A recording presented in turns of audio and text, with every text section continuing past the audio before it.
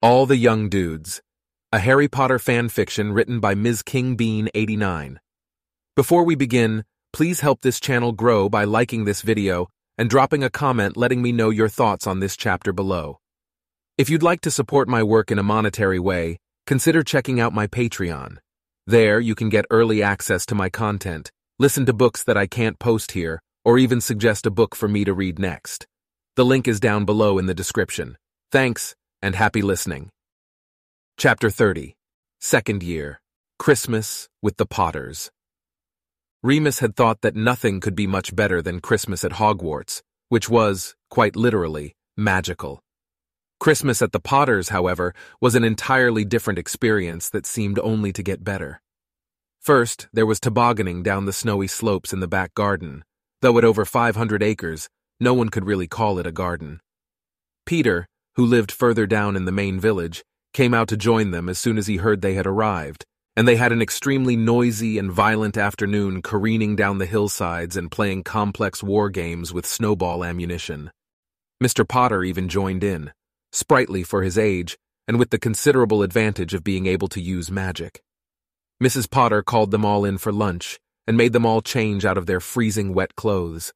They sat by the fireplace, warm and dry, eating hot toasted tea cakes, smeared with rich yellow butter. In the afternoon, they wanted to go out again, but Mr. Potter had gone to lie down, and Mrs. Potter didn't want them to go out so close to nightfall. Instead, they helped her decorate an enormous Christmas cake with white royal icing and tiny magical figurines, then to wrap presents for the neighbors and their house elves. "We never got anything for the house elf," Sirius said matter-of-factly, his fingers hopelessly bound up in some spell-a-tape. "Mind you, Creature's a moody git. I doubt he wants anything." "They'll take gifts as long as it's something edible, I find," Mrs. Potter replied, smiling. "No clothes, of course, that only upsets them." "Tell Mum what your lot does to house elves, Sirius," James grinned, binding his friend's hands up even more. Sirius laughed lightly. "Mounts their heads," he said. "Once they're dead. At least I think we wait until they're dead. Creature's the only house elf I remember." "Goodness," said Mrs. Potter. "I had rather thought that tradition had died out." "Not with the Blacks," Sirius sighed. Remus could tell that he was thinking about the betrothal again. "You're making a lovely job of that, Remus," Mrs. Potter observed, glancing over at the book he was wrapping for Mrs. Pettigrew. "Unlike some naughty boys I could mention." She turned a stern gaze upon her son and his best friend, now attempting to tape their hands to the tabletop. Remus smiled at her, politely, feeling the fresh cut on his face pull at his skin. He still hadn't really said anything to either of James's parents yet. He'd always been told to be seen and not heard around older people, and he had never been to a friend's house before. Sirius, by contrast, was completely at ease. Remus had never seen him happier. He doted on Mrs. Potter as if she was his own mother, if he'd liked his own mother, of course. Remus yawned, more widely than he meant to, trying to hide behind his hands, ducking his head embarrassed. He had only slept a few hours that morning following the moon, and an afternoon of snowball maneuvers had left him exhausted. "You'd better go up to bed, dear," Mrs. Potter said, ignoring the fact that it was only 3 o'clock in the afternoon. Remus wondered if James had told his parents about him. They must know. McGonagall might not have let him come otherwise. "Oh, you're all right, aren't you, Lupin?" Sirius cajoled. "Peter's coming back in a bit. We can go out again."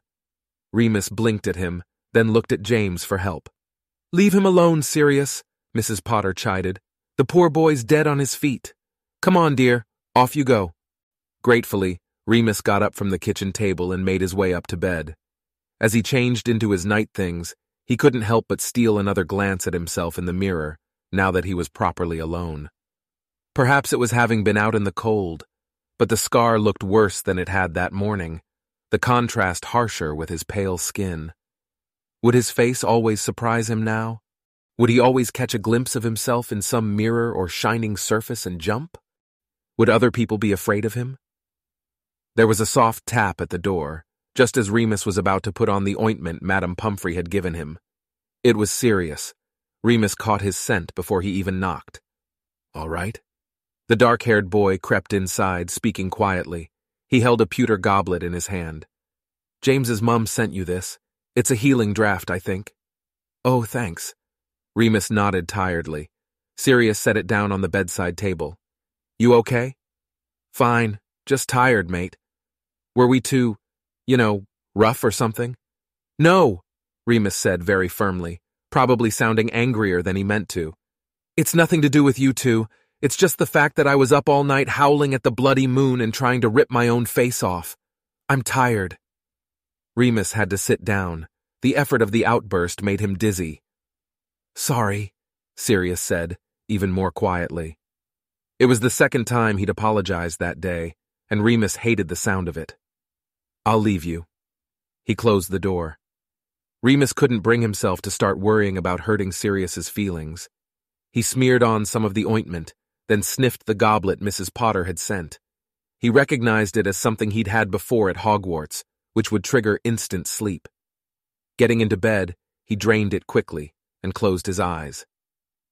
The remaining days before Christmas passed quickly, and Remus was able to experience real family life for the first time. Mr. and Mrs. Potter had to be the perfect parents. They were kind and sure, always smiling and full of fun. Remus hadn't known that adults could be that way. He hadn't known that people could grow up like that. It was clearer than ever why James was the way he was, as brimming with love and blind confidence as Remus was brimming with rage. It was obvious, too, why Sirius was so drawn to the family. He had an unquenchable thirst for love, and the Potters had an endless supply. The four boys tramped all over the surrounding countryside in the snow, bundled up in their warm Gryffindor scarves, hats, and gloves. In the evenings, they played card games, helped Mrs. Potter prepare dinner, and listened to Mr. Potter telling ghost stories around the fireplace. They made mince pies and paper chains. They built snow wizards and igloos, and they slept so soundly in their beds at night that not even a howler could have woken them. Unfortunately, it was not to last. While the Blacks had stopped sending howlers, they had not forgotten their wayward son and tried a new tact on Christmas Eve, with devastating consequences for the marauders. They were drinking warm butterbeer and sitting on the hearth rug.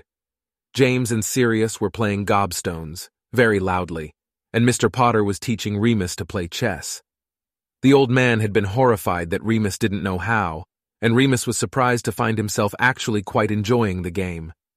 The whole room felt warm and safe, heavy curtains drawn against the cold and dark, tree lights twinkling softly, and the fire popping and crackling beside them. The clock had just struck 9, and Mrs. Potter was keen to send them all to bed, when there was a loud crack just outside the window. Mr. and Mrs. Potter shared a quick glance, and Remus's ears pricked like a dog. The smell of spent magic permeated the air, like burnt toast, something dark and unsavory. There was a firm, hollow knock at the door. Weren't expecting anyone, were we, Effie? Mr. Potter frowned slightly at his wife. She shook her head and they both listened. The Potter's house elf, Gully, went scampering towards the front door to answer it. There were stilted voices in the hall, and Gully came hurrying in. Oh, Mr. Potter, she's come for young Master Black. She's telling me she's his mother. I told them to wait there for you. The elf was wringing his hands anxiously, clearly very confused by this turn of events. Sirius and James looked at each other. Sirius's face was white. He looked like he might be sick. She wouldn't, he whispered. Mr. Potter was already up and out of the door. There were raised voices in the hallway now. Remus recognized Mrs. Black's sharp tone from her horrid letters.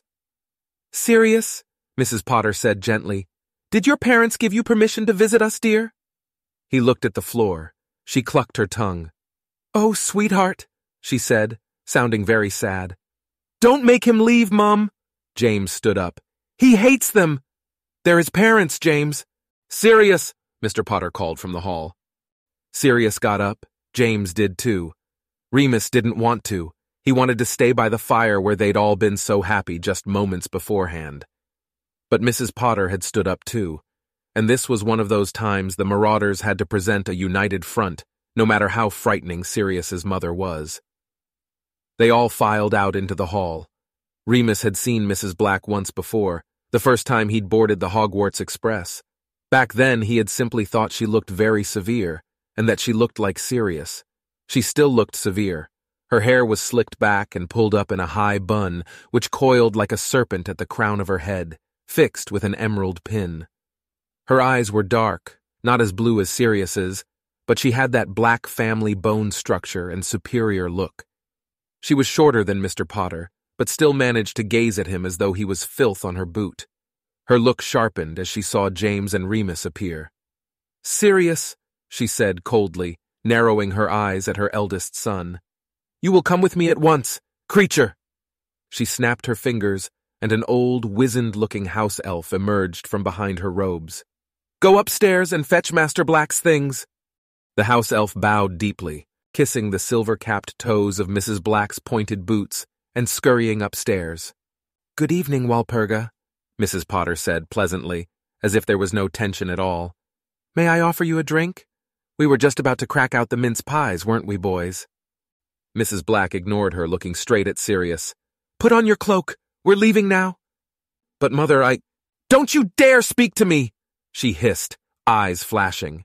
Remus wanted to run away. She was worse than Matron 100 times over. She was worse than Bellatrix and Snape and every nasty person he had ever met. The thought of letting Sirius go with her made his insides twist. Mr. and Mrs. Potter seemed to be suffering from the same crisis. "Walpurga, why not let him stay?" Mrs. Potter tried. "I know he's been a bit naughty, but there's no harm done. We can have him for lunch and send him back before dinner tomorrow. They've all been having such a nice time together." Mrs. Black let out a short, crackling laugh, as if her son's enjoyment was the least of her concerns. She eyed James, her gaze raking over his mess of hair, then Remus, staring pointedly at his new scar. Remus looked at his feet, terrified. She'd know straight away. Creature came scuttling back down the stairs, followed by a very affronted-looking Gully. Sirius's trunk hovered behind them both, apparently packed and ready to go. Walpurga turned. "Come along, Sirius." "No," he said quietly but very firmly. Remus wanted to tell him to shut up. Couldn't he see how much trouble he was in? But Sirius was clenching his fists, looking at his mother.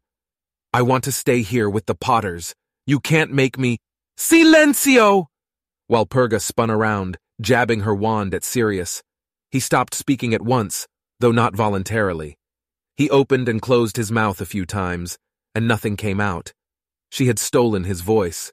"Walpurga, really?" Mr. Potter gasped, as Mrs. Potter let out a small shriek and knelt beside Sirius, wrapping her arms around him protectively. "He's just a boy!" "He is my son," Walpurga purred, looking daggers at Mrs. Potter.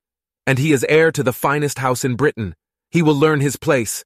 Come, Sirius." Sirius looked completely defeated, his mouth a straight line of resignation.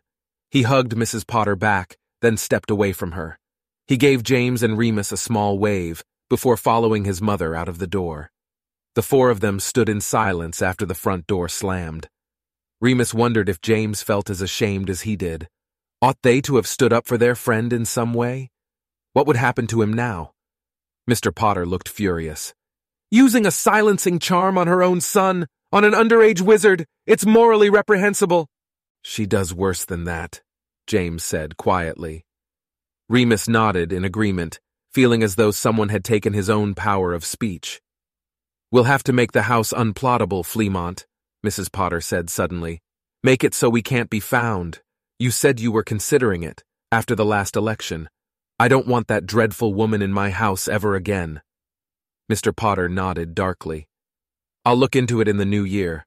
Alastair Moody owes me a favor." "Bedtime, boys," Mrs. Potter said, her voice trembling. "Try not to worry too much." She hugged James fiercely, kissing him on each cheek. Remus tried to dodge her, but she grabbed him too, pulling him into a tight embrace. She smelled like orange and clove. "Psst, Remus." Remus had just finished brushing his teeth and was making his way down the hall to his room, when James poked his head out and ushered him into his own bedroom. They knelt on the bed together. James withdrew a note from his pajama pocket. "Regulus sent this." "What does it say?" Remus asked quickly, before James could give it to him to read. "Oh, it says Sirius is home. Do not try to contact him." "That's all?" "That's all." James nodded grimly. "Nice of Regulus," Remus remarked, looking down at the note which was obviously very hastily scribbled down. Thought they hated each other. Yeah, well, they're still brothers, aren't they? James replied, shrugging. Family ties and all that. Do you think he'll be okay? I don't know. James chewed his lip. I never got to give him his present. He said he never gets anything Christmassy from his lot, just family heirlooms and stuff. I had a go at him the other day. Remus sighed dolefully. About, my furry little problem. James chuckled. Don't worry about it. You two are always having a go at each other about something. Just your personalities. Oh, do you think? Remus was a bit miffed by that observation. Sirius snapped at Peter far more often, surely. James grinned. I told you, don't worry about it. Black loves an argument. Christmas morning was a subdued affair, though the Potters were keen to make it cheerful, if only for Remus. He was embarrassed to find a bulging stocking at the foot of his bed when he woke up, and resolved to correct this next year somehow. There were the customary socks and underpants from Matron, plus a tin of shortbread, some chocolate frogs from Peter, and a big book of advanced charms from Sirius. James had bought him a book too, Conjurer's Cartography, a guide to magical map-making. Mr. and Mrs. Potter, however, had gone above and beyond. Under the tree he found more sweets, practical jokes, a beautiful set of quills, which he tried to give back. We got the same for James and Sirius, dear, don't be silly, and a brand new pair of pajamas. The Potters' extended family began arriving for Christmas lunch at about midday, as well as the Pettigrews, who brought with them Peter's elder sister, Philomena, and her muggle boyfriend she'd brought back from university. Remus was introduced to everyone as a friend of James's, and generally ignored, except for by one tiny and ancient wizard who was already red-nosed and merry from all of the drinks Gully was passing around. Lupin, you say? Not Lyle Lupin's boy? Remus gaped, unable to answer. He'd only heard his father's name spoken once or twice. Yes, he said finally, blushing hard. Is he here? The wizard grinned, looking around. Excellent fellow. Haven't seen him in years. He's dead, Remus replied with an apologetic shrug. Damn shame, the wizard cried, spilling some of his drink. Fine dueler. Taught me everything I know about boggarts. Temper did tend to get him into trouble, though. I told him not to mess about with that grayback chap bloody werewolves. Ought to exterminate the lot of them. Remus blinked. James looked at him curiously. Fortunately, Mr. Potter intervened. Darius, have another drink, old man. Leave the young people to their games, eh?